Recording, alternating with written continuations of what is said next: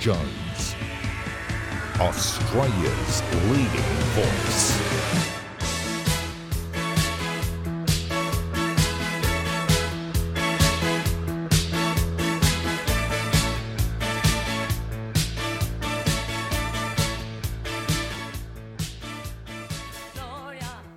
Well, good evening and thank you for being with us here on ADH. The family is growing by the thousands every day. As I keep reminding you, if you miss something, it doesn't matter. It's always there on the app ADH on your smart TV or your smartphone. But it's also all there on the website, adh.tv. Don't forget the dot. Or your phone or your laptop, it's all there. Now, I know you're watching me live, but you can watch whenever it suits. It's called On Demand, and we're there whenever you want to turn on the app. Well, we've got a bit going for you tonight. I spoke last night about the Great Reset. Nowhere is this more obvious or clear than in what's happening to Australia re the initiatives concerning Indigenous Australians, which I might add don't have the support of all Indigenous Australians. But we're falling over ourselves, and every other day there's a cave-in, and the latest is The Voice. I'll have more to say about that in just a moment. Last month I spoke to Professor Ian Plimer, the author of a magnificent book that no one in Canberra would have read. They just keep preaching net zero emissions. Professor Plimer's book is called Green Murder, A Life Sentence of Net Zero with No Parole. Compulsory reading, chapter at a time. I'm going to talk to him again. The message is critical. Plenty of talk every day, almost, about China and Taiwan. I will be saying tonight that the state of the Chinese economy makes the threat to Taiwan, at least for now, look remote. And we'll go to America and speak to Peggy, Grande, where the Democrat strategies to sink Donald Trump have had the wind knocked out of their sails by the FBI's involvement, that's it, in the last presidential election and its overt determination to kill the Hunter Biden laptop story to cover up for Joe Biden. Peggy will join us for those extraordinary details. And more about the Green hypocrites. Now it's Kylie Tink, the Teal member for North Sydney, who just happens to have shares in oil and gas. This mob walk on both sides of the street, don't they? Stay with us. Plenty happening. And thank you for your emails and your texts. One of my viewers last night thanked me for an hour-long tutorial. I'm grateful. We are here to inform and entertain, and we're not woke. But look, just before we go to the body of the program, news that John Farnham is responding well to care after that difficult surgery to remove a cancerous tumour from his mouth. But a tribute page has been established as a way for fans to send messages to John of love and support. It is the weloveyoujohn.com.au page. There it is on your screens, weloveyoujohn.com.au page. If you send your message, it will be shared with John and the family. You're watching ADH. I'm Alan Jones. I spoke last night about this thing called the Great Reset. I mentioned the World Economic Forum, where its founder, Klaus Schwab, made it clear in 2020 that, and I quote, the pandemic represents a rare but narrow window of opportunity to reflect, reimagine and reset our world. Note that word reset. All aspects of our societies and economies must be revamped, from education to social contracts and working conditions, unquote. Now, is there anyone amongst us who doesn't believe this is happening already? The worry is it's happening in the classrooms and the universities, and these people will be voting at future elections. Their minds have been reset. I mentioned the first-year university student told to write an assignment on the impact of climate change on gender. Now, remember this Klaus Schwab, the founder, says, and remember this World Economic Forum has all sorts of billionaires and politicians flying in on private jets, and they bang on about global emissions and income inequality because they're as rich as all hell, and African dictators screaming about climate change and the need for immediate compensation from the West. Yes, it's a big money grab, but we know that it's just a transfer of wealth, you see. But this mob, billionaires, politicians, hangers-on, endorse this stuff. All aspects of our societies and economies must be revamped. And as Professor Judith Sloan wrote of the media, quote, they churn out puerile pieces about the wonderful reform, reset initiatives being discussed by the hand-picked elites headed by Klaus Schwab. Well, that is being churned out right now, changing society. Well, according to what we're being told now, you and I don't own this country. We have to first be welcomed by Indigenous Australians. Isn't this the biggest change we've seen in the last 20 years? Everywhere you turn, everywhere you go, you have to be welcomed. In other words, you really don't belong. This place is owned by someone else. As the historian Keith Windschuttle has said, this ritual is now virtually inescapable. From the opening of state and federal parliaments to writers' festivals, art exhibitions, academic conferences, school assemblies, indeed, anywhere those in the public sector gather, unquote. Well, the World Economic Forum is committed to changing all aspects of our societies and economies. Well, Lydia Thorpe, the Green Senator from Victoria, hates the Australian flag because it had connotations of invasion and dispossession. She wants to question, quote, the illegitimate occupation of our country, and for people to know, quote, whose land they're on, and that the first people, quote, never ceded sovereignty. The historian Keith Windschuttle said correctly, quote, 2 decades ago, this ritual was unknown. Welcome to country. He said, quote, it was introduced without public debate, let alone public support, and its authors have never been named or their purposes justified.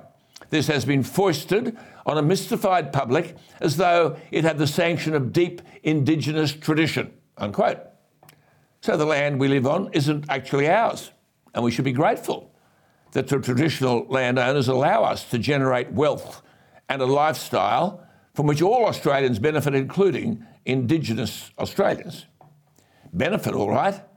The taxpayer provides more than $30 billion a year, $30,000 million, which goes somewhere to Indigenous Australians, no one knows where, to, quote, close the gap, unquote. And now we have The Voice.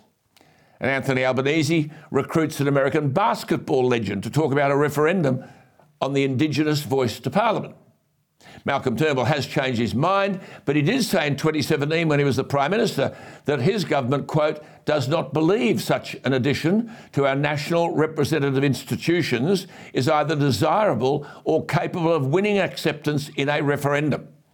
Unquote. Mr Turnbull said it was, quote, contrary to the principles of equality and citizenship, unquote. And while now he's saying he'll vote yes, he also said, quote, I will do so with some misgivings. There are powerful and legitimate arguments against it, unquote. So, was O'Neill, the basketball player, supporting this constitutional change? He was with Prime Minister Albanese. The press conference lasted 20 seconds. And all O'Neill said was, whatever you need from me, just let me know, unquote. And then he wandered off. He didn't mention The Voice, a referendum, or anything related to both. Even Lydia Thorpe described the recruiting of O'Neill as insulting. All of this because the public know nothing about it, except that it changes society and changes democracy. All we're told, no detail, is that this is a legacy-defining project. In other words, feel guilty if you oppose it. And the Prime Minister tells us that Australians from all walks of life, in every part of the country, from every faith, background and tradition, should embrace this reform, quote, because it speaks to values that we all share and honour, fairness, respect and decency. Pardon me, that is absolute nonsense. The referendum would be, he said, an important step in the journey of healing. Healing what? Who is healing the damage done that Jacinta Price has talked about to Indigenous Australians in the Northern Territory? This will do nothing for them. We already have 11 Indigenous voices in the National Parliament. Are we now being asked to support a race-based body to or in the Parliament which would change our system of government?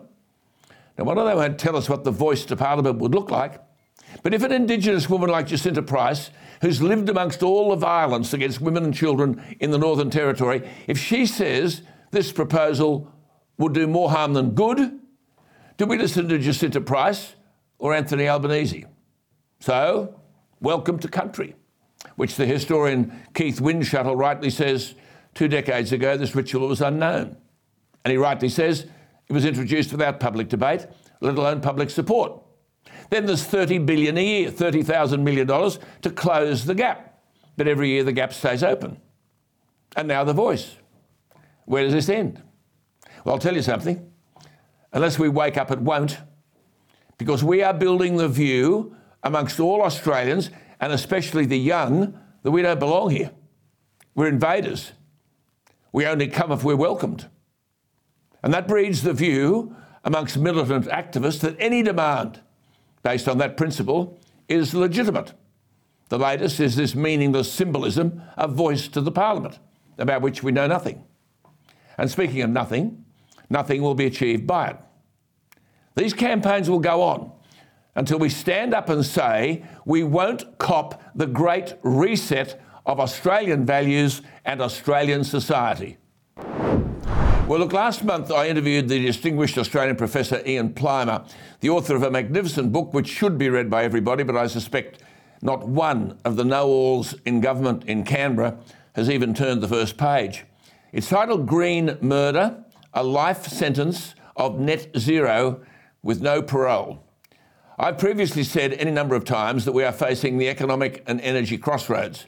The new government, without media or coalition opposition, though Peter Dutton has provided qualified opposition, but still talking about 50% renewables, they're barging headfirst into these energy targets. As I've said, I've seen nothing from the government, or indeed the previous government, that demonstrates what this means to consumers and business and what the costs and benefits might be. And when we talk about consequences, we still receive well over 60% of our energy from coal-fired power stations. Well, Professor Ian Plimer is Australia's best-known geologist. He's the Emeritus Professor of Earth Sciences at the University of Melbourne, where he was for 14 years the Professor and Head of Earth Sciences. He was the Professor of Mining Geology at the University of Adelaide for 6 years, and in 1991 was the German Research Foundation Professor of Ore Deposits at the Ludwig Maximilians Universität München in Germany. He's published more than 120 scientific papers, but, of course, because he takes a contrary view to this whole climate change hysteria, Professor Plimer is rarely given a voice. Well, Professor Plimer will be given a voice on this program, and often. You have asked me, via your correspondence, to talk to him again, and I'm happy to do so. That's what the correspondence is for.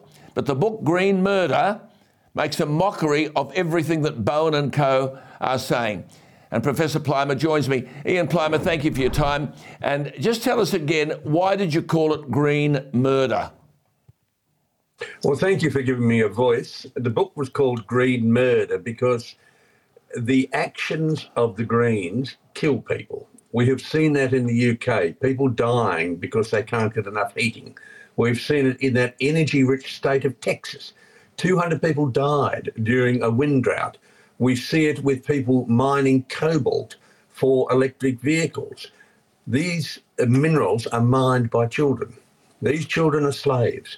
These children work until they die. And so if you prance around in your electric vehicle thinking you're morally superior, you are in fact promoting the murder of children in Africa. If you have solar or wind power, those components are made in China. Much of the solar panel industry in China is actually using Uyghur slave labour. So you can't take the high moral ground. You are actually, by going for green energy, you are supporting the killing of people. And you also make the point. Most important murder is you also make the point in the book. If you kill off an economy, that's it. Sorry, Ian. I mean, you make the point in the book that demonising coal-fired power murders human beings who are kept in eternal poverty without coal-fired electricity. And you then say the same governments murder forests and wildlife with their bushfire policies. The same governments, you say, via policies which are rarely debated, murder economies and produce unemployment and hopelessness and the collapse of communities, disrupted social cohesion. This is all in the book. And as we've seen through coronavirus and through opposition to climate hysteria, they murder free speech. And you know all about that. That's the murder, isn't it? Yes, that's what I write about. I also write about the fundamentals, that this whole green murder is based on nothing.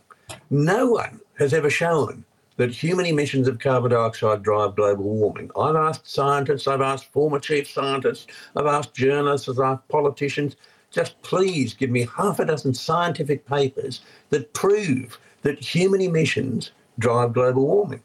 No one's ever done it. And if they did, then you'd also have to show that the 97% of annual emissions that come from nature don't drive global warming. So the whole green concept of damaging hydrocarbons is demonstrably wrong. We also know that over the last 30, 40 years, when there's been a very, very slight increase in atmospheric carbon dioxide, we've had a greening of the planet, a greening of the deserts in North Africa, slightly better crop yields, partly due to additional plant food in the atmosphere, partly due to better fertilisers, partly due to genetic engineering, and partly due to better farming practices. We also know from deep drill holes in the polar ice, and we've got more than 20 holes now that we can work with, that when we have a natural warming, some 650 to 6,000 years later, we get an increase in carbon dioxide in the air. And this is actually exhaled from the oceans. So the whole foundations of the idea that human emissions drive warming, therefore we've got to do something about it, is absolutely wrong. And let's perish the thought, let's think that I am wrong. Let's say, okay, let's look at the modern warming. How does that compare with past warmings? It's not as warm as in medieval times. It's not as warm as in Roman times. It's not as warm as in Minoan times. It's not as warm as in the peak of the interglacial that we're in. So we're in actually times that are quite cool compared with past warmings. We don't have a climate crisis. What we've got is a crisis in common sense and a crisis in honesty. Wonderful stuff. But this alarmism, Professor Plimer, not only is fostered by government, but by the media, by big business, the very big business, and takes over the education system. You talk about murder, it's murdering the intellectual and economic future of young people. And as you say, they terrify children into mental illness with their apocalyptic death cult, lies and exaggerations. How do you address this? Well, we've had a 50-year dumbing down of the education system. Middle management in business is a product of that system. Our bureaucrats, our politicians, our teachers all came through that system. And that system doesn't teach people about history. It doesn't teach them about geology. It doesn't teach them how to think. It doesn't teach them how to critically analyse. So we now have a society of people who can be fed anything and they will accept it. And they do not have the weapons to be able to counteract the BS that they're fed. There are two ways that this can be addressed, and that is a complete revision of the education system, and that's not going to happen because it's a case of follow the money, follow the power. We've lost our education system. This has gone to the left activists. We've lost our bureaucracies. These are now full of left activists who, rather than fearlessly giving information to government, they operate as activists. We've lost the media. The media now, especially the mainstream media, are basically pursuing activism. They're not pursuing journalism. So I think that the only way, unfortunately, that these problems can be solved is to have a massive financial crisis, another recession, or even a depression. And then people will say, well, how is it? We were incredibly wealthy and we've gone down the path of Venezuela or the path of Argentina. This is where we're heading with high energy costs, losing our manufacturing industry, losing our competitive edge, and pushing people into hopeless unemployment. Well, it's a sad future we face unless we actually stand up and ask people simple questions. Like if they say, well, this is the wettest year we've ever had. The simple question you ask is, show me the evidence.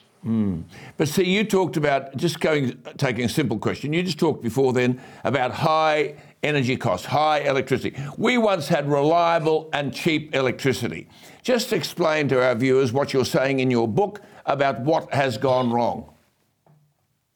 Well, what has gone wrong is that coal has been demonised. Now, coal has brought us from peasants into the health and wealth that we enjoy in today's world.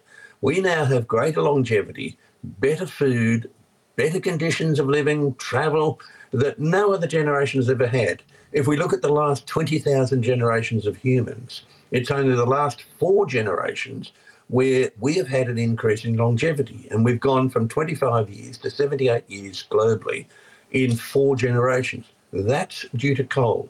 Coal has brought us out of misery, and it's doing the same thing for China. It's bringing Chinese peasants out of misery. So coal has saved us, but coal has been demonised because it is burnt, and that produces carbon dioxide, which goes into the atmosphere. And of course, we all know that causes warming. Well, show me the evidence. No one's ever shown that human emissions of carbon dioxide drive global warming.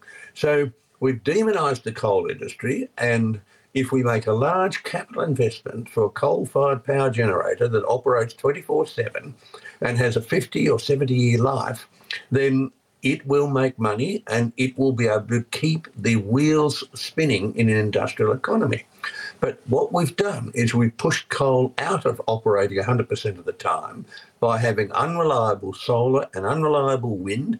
This has made energy much more expensive, and we know from what Denmark and Germany and others have done, every time we increase the number of wind and solar facilities into the grid, the electricity price goes up. It doesn't become cheaper. It becomes more unreliable and more expensive. So coal was the perfect energy to bring us out of a civilization where there were the elites and the peasants. And this is where we're going now. Absolutely. We see that there's a political elite growing, and the rest of us are becoming peasants. Absolutely. See, to put it simply, the problem's supposed to be carbon dioxide. I have not spoken to a politician who could tell me what the percentage is of carbon dioxide in the atmosphere. And I've got to say, let me just say it again, it's about 0.04%. And of that 0.04%, then human beings around the world are responsible for 3%. And of that 3%, Australians, poor little Australia down here, is 1.3 of 3% of 0.04%. I mean, it just doesn't make sense, does it, Ian Plimer? Anthony Albanese recently made a major speech on climate change, saying we have, this is words, a once-in-a-lifetime chance to become a renewable energy superpower by transforming the country's old coal-dominated electricity grid, helping its regional allies to shift to net zero emissions and tapping booming green investments. Now, Professor Plimer, someone's written that stuff for him. Do you think he knows what he's talking about? No, of course not. He doesn't know. There's no industrialised country in the world that runs on sunbeams and sea breezes. It just doesn't have enough grunt to generate the electricity that we need. And if you think that old technology should be thrown out, then start with the oldest technology we use, which is called the wheel. We've been using that for 5,500 years. How would you survive without a wheel? How would you survive being able to travel from one part to another without a wheel? So the whole argument is flawed, and our politicians have no scientific background. Their advisors have no scientific background. They refuse to look at history. They refuse to look at economic history, and they refuse to look at why Western civilization grew to be so powerful. So we're just being fed chatter that, for me, has absolutely no relevance to living in a civilised society. See, you're a peer-reviewed scientist. In other words, you've put your material on the line for others to say rubbish or not rubbish. But there are large bodies of scientists. They don't fit the narrative, but they've been ignored by the IPCC and by other scientists who are on government payrolls. I mean, surely, basically, you're saying in the book, we've got a huge subsidised industry of intermittent, unreliable wind and solar electricity that's been created based on unsubstantiated science. But many of these scientists are paid for by the government. Yeah, that's the case. Look, follow the money. Always follow the money. We have scientists who are eminently unemployable, are working in climate institutes. If they didn't get your taxpayers' money, they wouldn't have a job. These are eminently unemployable people who have frightened governments witless about a climate catastrophe. There is no such climate catastrophe. The only climate catastrophe we might have, which I think we would survive, would be another ice age. The second thing is, it's a power game. It's a game of power of one group of scientists who are basically mathematical modelers over another group like me that are natural scientists. We look at what nature is telling us. We look at what is written in stone. We're looking at the past, and the past tells us that we have cycles of climate. These cycles are every 400 million years, every 143 million years, every 100,000, 40,000 and 20,000 years, every 10,000 years and 22 years, every 18.6 years. And these cycles are driven by natural processes. We can look right back in the past and see these cycles. And we are now trying to be told that we are living in such extraordinary times that a trace gas is driving a major planetary process. Now, that trace gas was once 20% of the atmosphere. It is now 0.04%. That trace gas in the past has been sucked up and absorbed in limey rocks, in carbon-rich rocks, in fossils and in plants, in coal and in oil. So if you ignore the past, you can immediately invent some sort of catastrophe. And this is what's happening. We are ignoring the past. We should follow the money. When we look at wind and solar power, they don't operate from nature. They only operate because of subsidies. And every time you look at your electricity bill, you should be saying, this is very high because I'm subsidising unreliable, inefficient electricity. Yes, but Ian, they now want to subsidise hydrogen and electric vehicles and batteries. I mean, they've promised to do that. I mean, haven't we seen the failures of all of these policies in Europe? And solar panels and wind turbines just enrich China. But here in Australia, we just plough on, eh? Well, look, it's wonderful. China doesn't need to invade us. Just let us keep doing what we're doing. We'll destroy ourselves. Yes. And I think it's an incredible situation where we have subsidised power that's going to make subsidised wind and solar, that's going to make subsidised hydrogen, that's going to then produce electricity. So you lose about 70% of the power to make hydrogen. Hydrogen doesn't occur naturally in rocks. You don't mine hydrogen. You have to make it by using energy, by converting one form of energy to another. We need 9 litres of pure water to make 1 litre of 1 kilogram of hydrogen. Now, we're a water-poor country, and if we start exporting electricity that's made from our water, this is a doubly stupid thing to do. Firstly, it's expensive electricity, and secondly, the water is very, very sparse in Australia. We don't have much water.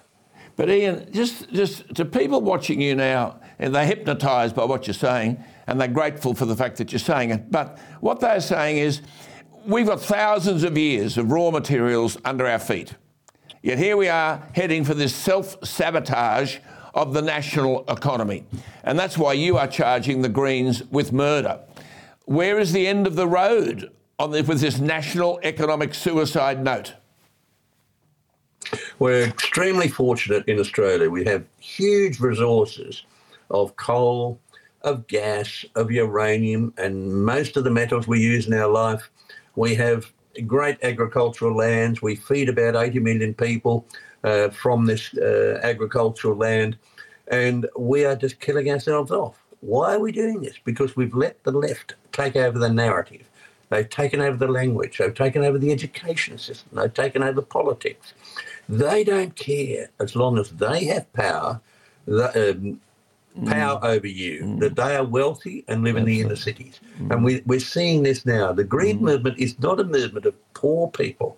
The Green movement is a movement of wealthy people who are taking money from the poor and giving it to the wealthy people. This is communism at its worst. Good on you. Good on you.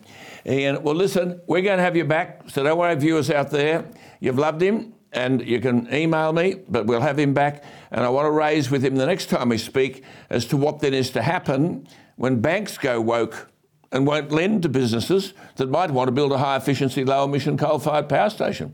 That's everywhere. Business, banks, big business, they're all the same. They're all singing from the same sheet. Ian Plimer, you get well. I know you've not been well. You're in our thoughts. Thank you for sharing the knowledge with us and inspiring us to understand that we're not stupid and we're not wrong. There's a whole army of people out there who agree with what you're saying. Thank you for being with us tonight. Thank you for giving me a voice. Not at all. Wonderful Australian, that fellow, isn't he? Professor Ian Plimer. It is inevitable that almost every day there will be talk about China and especially Taiwan. What is not widely commented upon is the fact that while China is the world's second biggest economy, it is now in a rocky economic period because of, amongst other things, COVID clampdowns. reports today that China continues to enforce lockdown restrictions in areas around Beijing more intensively as it holds to this COVID zero policy. People are being locked in their homes, mass testing is taking place, and this President Xi believes stupidly he can eliminate the transmission of a virus that most of the world accepts is endemic. There's a lot at stake because Beijing is preparing to host its 20th National Congress of the Communist Party in November, a once in 5 years meeting where President Xi wants to secure a precedent-breaking third term in office. And Xi has made COVID zero policy a key tenet of his rule. But retail sales, industrial output and investment have all missed economist estimates. Profits at industrial firms in China fell in the first 7 months of the year, but Xi is wedded to the strategy, which involves lockdowns after even a few cases have been detected. There is frequent mass testing and mandatory isolation of everyone infected. The International Monetary Fund last month cut its forecast of China's 2022 GDP growth to 3.3%, the slowest pace in 4 decades and below the government's 5.5% target. Last month, almost all the data from retail sales and manufacturing to investments missed expectations. 20% youth unemployment in cities, the highest on record. Then, of course, there's the record-breaking drought, which has caused parts of the Yangtze River to dry up. The Yangtze is China's most important river, which provides water to more than 400 million Chinese people, and the loss of water flow to China's extensive hydropower system has created problems. Some states and cities get 80% of their energy from hydropower. It's a funny old world, isn't it? This climate change, which we were talking earlier to Professor Plimer about. You've got a record-breaking drought in China. Pakistan borders China. And as I speak to you tonight, 1/3 of Pakistan is underwater. And 500,000 people are living in camps after losing their homes in the flooding. The unprecedented monsoons in Pakistan have killed at least 1,130 people. Floods in Pakistan, bordering China, where there's drought. And it's all about climate change. They must think we're stupid. But back to China and us. Our economic fortunes are tied up to those of China. It's easily our largest two-way trading partner, accounting for about 1/3 of all trade. In June, our exports to China, that's excluding Hong Kong, topped 16.3 billion. In fact, trade with China in June was about 140 times the level it was 40 years ago.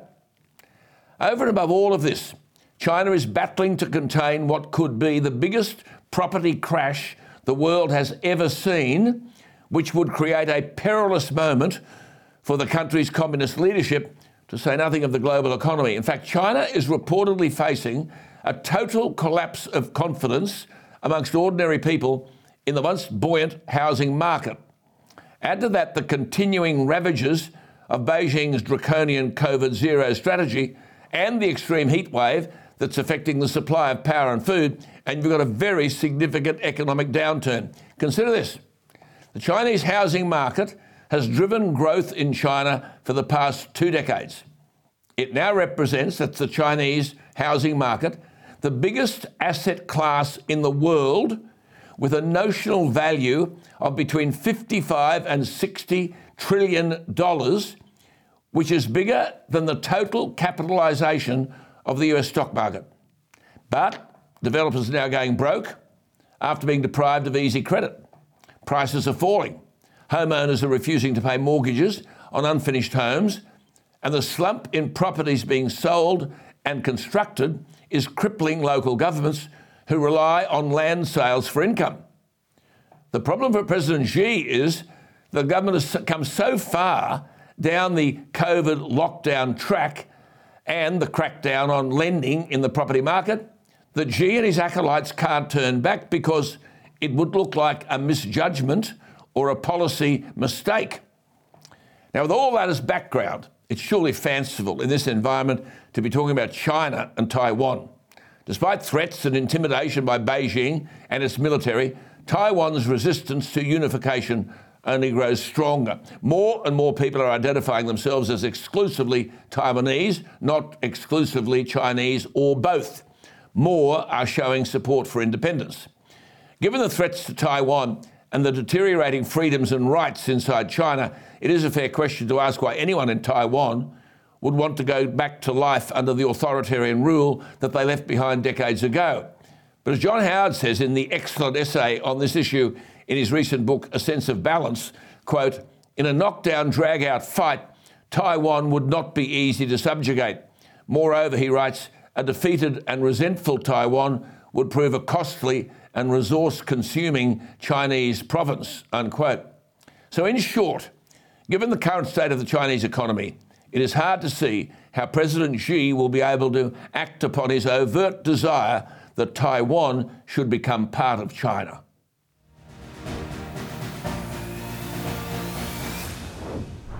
Well, look, let's bring in Peggy Grande, the splendidly informed former assistant to the former American President Ronald Reagan. We know of the rank incompetence and cognitive deficiencies of President Biden, and the Democrats are struggling to find a replacement. So their number one mission is to destroy Trump and make sure he's not a candidate in the next presidential campaign. But as days pass, the Democrats' strategies look not only weak, but potentially corrupt. This will be very interesting. I've got Peggy joining us. Peggy, thank you for your time. Has the wind been knocked out of their sails by this latest, or these latest, FBI revelations?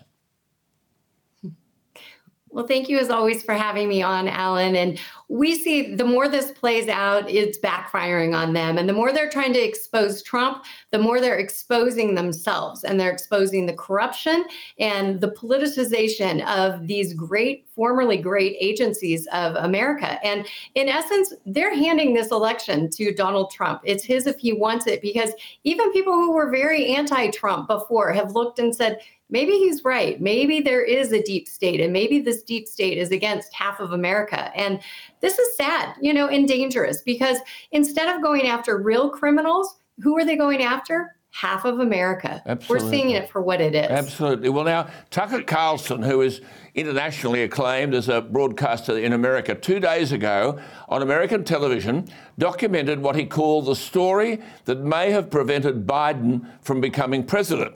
And this involves extraordinary behaviour by the FBI.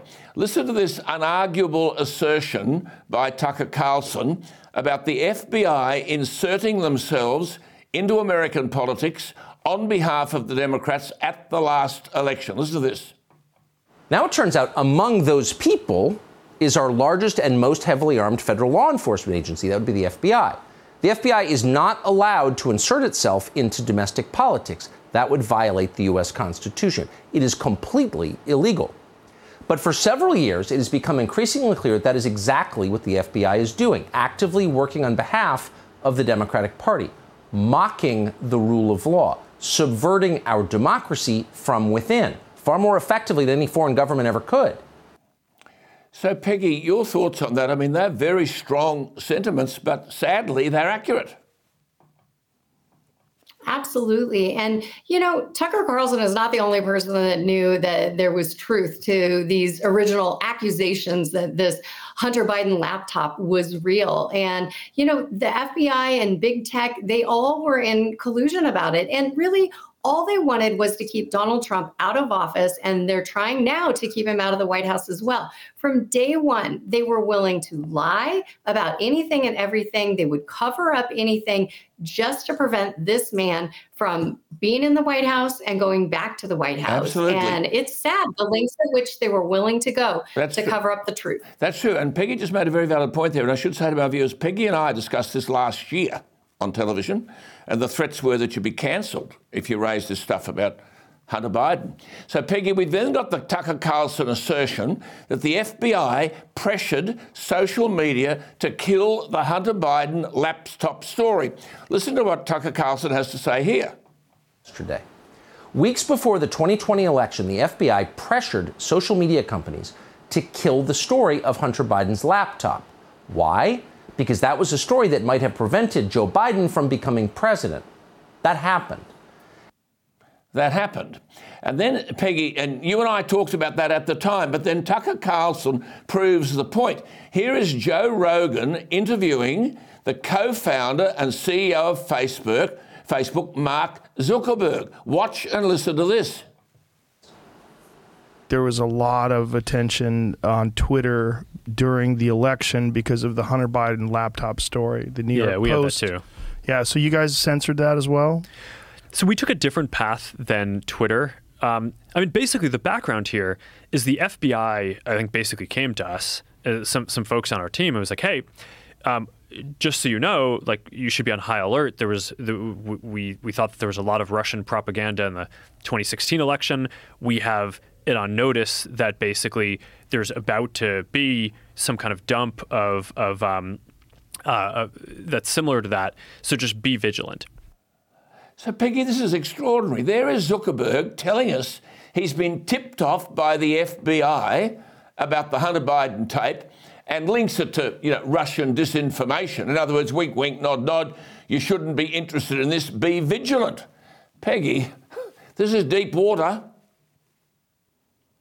Well, how terrifying is it that he says that the FBI came to him, and this FBI that has always been respected is now suspect of everything. And, they were in collusion, and it's clear they were willing to do things that were illegal. They basically said we couldn't risk having Donald Trump in the White House. And so they were willing to stop at no lengths to do it. And in essence, what they were doing is they were interfering and obstructing the will of the American people. The American people had the right to vote for the person of their choosing. And post-election, the polling that came out, once the Hunter Biden story started coming out, it showed that it would have swayed a lot of political opinion. There's a lot of people who voted for Joe Biden that would not have voted for him had he known the Hunter Biden laptop stories were true and all the China cover-ups, everything that came out from that laptop. Absolutely. And while you've summed that up splendidly, I thought I'd let our viewers hear Tucker Carlson providing a simple and accurate summary of that interview that you just heard with Zuckerberg. It is worth listening to Tucker Carlson. Listen to this. Oh, so Zuckerberg, just to be clear, you just saw it, but let's just unwind what we saw. Zuckerberg was asked, why did you censor the story about Hunter Biden's laptop? And he said, some folks from the FBI came to us and indicated there was about to be a dump of Russian propaganda. Now, there's some rewriting of history going on in which some are claiming, some at Facebook are claiming actually, that the visit from the FBI had nothing to do with the Hunter Biden laptop. But the answer you just saw was in response to a question about the laptop and the censorship of it. And the answer was Russian propaganda, Russian disinformation. There we are. So, Peggy, everything about that was disinformation, and we have time. We've got a couple of cuts of all of that to demonstrate. So this is extraordinary stuff, isn't it? It really is. And so it shows that the FBI was willing to lie. And sadly enough, we see that this White House is willing to lie. And they do it in a way that makes people out to feel like they're fools because they don't really see what they see. They're not really hearing what they hear, and they can't possibly believe the truth that they're hearing. But this White House is lying to our faces. There's nothing to see here. The FBI is lying to us. Media is lying to us. And the American people know better. They see what they see. They know what they hear. They know what they are experiencing. And this is all backfiring spectacularly on this White House, on this FBI, on the DOJ, and even on big tech and media. Yeah. People know the truth. What Peggy's just said is very powerful stuff. Peggy has just said they're lying.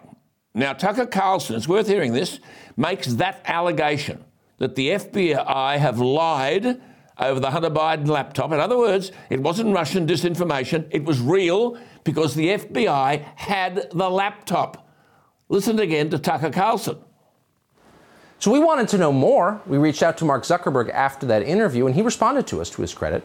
Zuckerberg confirmed that the FBI didn't put any of these warnings about Russian disinformation or propaganda in writing. Oh, well, of course they didn't.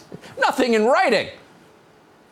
And that makes sense. If you're the FBI, you wouldn't want to put that in writing because you were, of course, lying. At the moment the FBI was warning Facebook about a propaganda dump that obviously would include Hunter Biden's laptop, they had Hunter Biden's laptop in their possession. So they knew perfectly well it was authentic, as anyone who looks at it does. We have looked at it, and it's instantly obvious this is real. And of course, we now know conclusively it is real. So, Peggy, why did the media fall into line and pursue the argument that the Hunter Biden laptop was just Russian disinformation? They were all singing off the same sheet of music. Well, they had bought into the lie and the cover-up from day one. And by this point, they were so far into it, they couldn't admit they were wrong. And so they went back to their old playbook, which is everything that they are guilty of, they accuse the other side of. What did they accuse Donald Trump of? Being a Russian agent, an asset of Putin. They called him a liar. They called him the source of disinformation. And that's what they do. They accuse the other side of everything they're guilty of. Everything they accused Donald Trump of, he was not guilty of. But Joe Biden, his family, his son, his brother, many people in his orbit are all guilty of the very things they were accusing Donald Trump of. Absolutely. And Peggy's point there, you see, Russian disinformation. They were all singing off the same sheet of music. Just listen to this lot, mimicking the same story. Listen to the language. Have a listen to this. A computer store owner in Delaware who allegedly received Hunter Biden's laptop. That is more in line with when you think about somebody who's a useful idiot. That's kind of the entry point that is kind of, a classic indicator of the potential presence of disinformation. Right-wing media has been focused on Hunter Biden, this laptop that intelligence officials have warned is likely Russian disinformation. Law enforcement is actively investigating whether the alleged Hunter Biden emails are linked to any foreign intel ops. The story is preposterous. So we're supposed to believe that Hunter Biden, in a drunken stupor, dropped off his laptop in, I guess, apparently QAnon repair office. Peggy, this is staggering. They just all use the same language. Russian disinformation. Well, they think that if enough of them say it, and if they say it often enough, that we're just going to believe it. And they make you out to be a fool. If you don't believe what they're saying because they are the arbiters of truth, then you must be a fool. And this is what they do. They constantly discredit or try to discredit anybody who breaks from the party line and breaks from the talking points. And they've done it from the very beginning, whether it was with the Russian dossier, now with the laptop, the impeachment hearings, January 6th, you name it. They get in lockstep. They have this synchronized messaging. And if you don't believe it and buy into it full force, then you must be an agent of Putin too. See, you and I last year discussed Hunter Biden's business partner, this Tony Bobulinski. And we raised this last year. But the business partner confirmed, that's the business partner of Hunter Biden, Tony Bobulinski, confirmed on Fox News that this James Gilliar wrote the now infamous email to Hunter Biden suggesting that Dad Joe would own 1/10 of the interest in a deal with the Chinese oil company CEFC. This is all contained in a new book, Laptop from Hell, and Gilliar is a former British Special Air Services officer. Here is Bobulinski explaining that Joe Biden, the President of the United States, was up for 10%. Watch this. On May 13th, that email was sent from James Gilliar to me. I didn't generate that email. James Gilliar generated that email. And in that email, James Gilliar goes through intimate detail of what each individual's requests were from a compensation perspective and how the equity in the enterprise would be divvied up. Very important. May 13th, that email was generated by somebody else to me. In that email, there's a statement where they go through the equity. Jim Biden's referenced as, 10%. Doesn't say Biden, it says Jim. And then it has 10% for the big guy held by H. I 1,000% sit here and know that the big guy is referencing Joe Biden. That's crystal clear to me because I lived it. I met with the former vice president in person multiple times, and I had been meeting and talking with Hunter Biden and Jim Biden and Rob Walker and James Gilliar. Peggy, you just shake your head, Peggy, eh? The President of the United States now. Well, we know he's compromised. And, these are the things we just do know. What about the things we don't know? And look who's more believable. Somebody like this who has everything to lose for up and speaking out like this versus who? Hunter Biden, who is a known crack addict and has other issues and problems and addictions that we've seen on video. I mean, we know exactly who to believe. And it just shows that everything is being politicized and everything's being weaponized. You know, the rest of America is made to feel stupid for believing somebody like this. And we're supposed to fall in lockstep and just align with the media, big tech, DOJ, FBI, and this White House. They try to impeach Donald Trump. For goodness sake, here's a bloke utterly compromised. So what does the FBI become, Peggy? It turns a blind eye to Hillary Clinton, raids the former president's home, and now we learn was actively involved in making sure the Hunter Biden laptop story never saw the light of day during the last presidential election, and the media were complicit. Peggy. Yeah.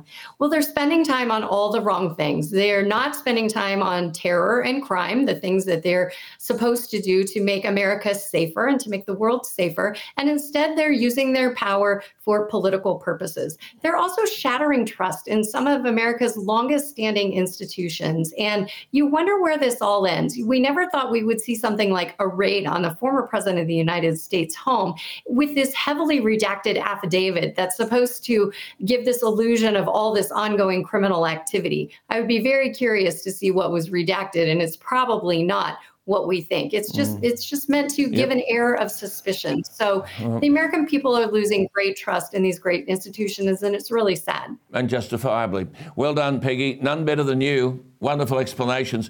We'll talk again next week. There'll be more of it by then, I have no doubt. But great to talk to you this week, Peggy. There she is, how informed, how articulate. Peggy Grande, who worked, of course, for the former president, outstanding President Ronald Reagan. Before we go, a not surprising snapshot of the political class. On this program last week, I nailed the Teal Independent member for North Sydney, Kylie Tink, for declaring that Australia, quote, must keep up with the pace of the Europeans when it comes to the net zero suicide pact that the West has so foolishly signed up to. Obviously, Kylie Tink can't read or listen, otherwise she'd know something about what is actually happening in Europe. Never mind. Our climate crusader isn't putting her money where her mouth is. This morning we learned Tink holds shares in oil and gas producers and refiners, as well as in one of the world's largest toll road operators, according to her statement of interests filed with the Australian Parliament. Her personal investment portfolio includes shares in Beach Energy Limited, which supplies, quote, approximately 12% of the gas on the east coast of Australia and is aiming to grow this to 16%, unquote, through a variety of onshore and offshore gas projects. It includes Viva Energy, which operates the Geelong refinery in Victoria, one of two remaining oil refineries in Australia. She also owns shares in Transurban, a company that makes a quid by tolling drivers who are operating on petrol and diesel. This is so funny, really. Internal combustion engines. What a dope. But Tink isn't copping any criticism for her blatant hypocrisy. In response to questions put to her, Tink claimed that she only bought the shares to engage in shareholder activism. According to her spokesperson, Tink, quote, purchased small shareholdings in a number of companies where she felt shareholder activism may be a way to both better understand the entities involved and potentially exert pressure from within to drive reform. In each instance, so her spokesperson said, Kylie's been very vocal in her desire to see change and reform and remains committed to exploring shareholder activism as a way to effect change. Well, I've said it before and I'll say it again. These so-called teal independents from the ritzy eastern suburbs and leafy lower north shore of Sydney are all the same. They're pushing a suicidal net zero agenda that won't affect them financially, but it comes at a great cost to the majority of the punters who are battling to pay for their mortgages, their groceries and their power bills. But when they're called out for their hypocrisy, they refuse to take responsibility and instead conjure up some pathetic excuse nobody at the local pub would buy. And their ideas are becoming more and more illegitimate and irrelevant given the startling energy crisis that's being inflicted upon Europe. Just ask billionaire electric vehicle magnate Elon Musk. This week, Musk said, quote, civilization will crumble, unquote, if the world suddenly halted the use of oil and natural gas. He told his Finnish audience that the Scandinavian nation should ramp up exploration for oil and gas. Now, this comes only 7 years after the same man, Elon Musk, said our current dependence on fossil fuel was the dumbest experiment in history by far, and warned that the society would, quote, come to an end, unquote, if the world didn't stop burning fossil fuels. So there you have it. People are finally waking up to this net zero nonsense. But it looks like Australia is deaf, and we can thank hypocrite politicians like Kylie Tink. But I suppose, look around Parliament House, Tink is not on her own. Well, that's it from me for tonight. Thank you for your company. Fred Paul is up next. I'll be back tomorrow night at 8 o'clock. You are watching ADH. I'm Alan Jones. Good night.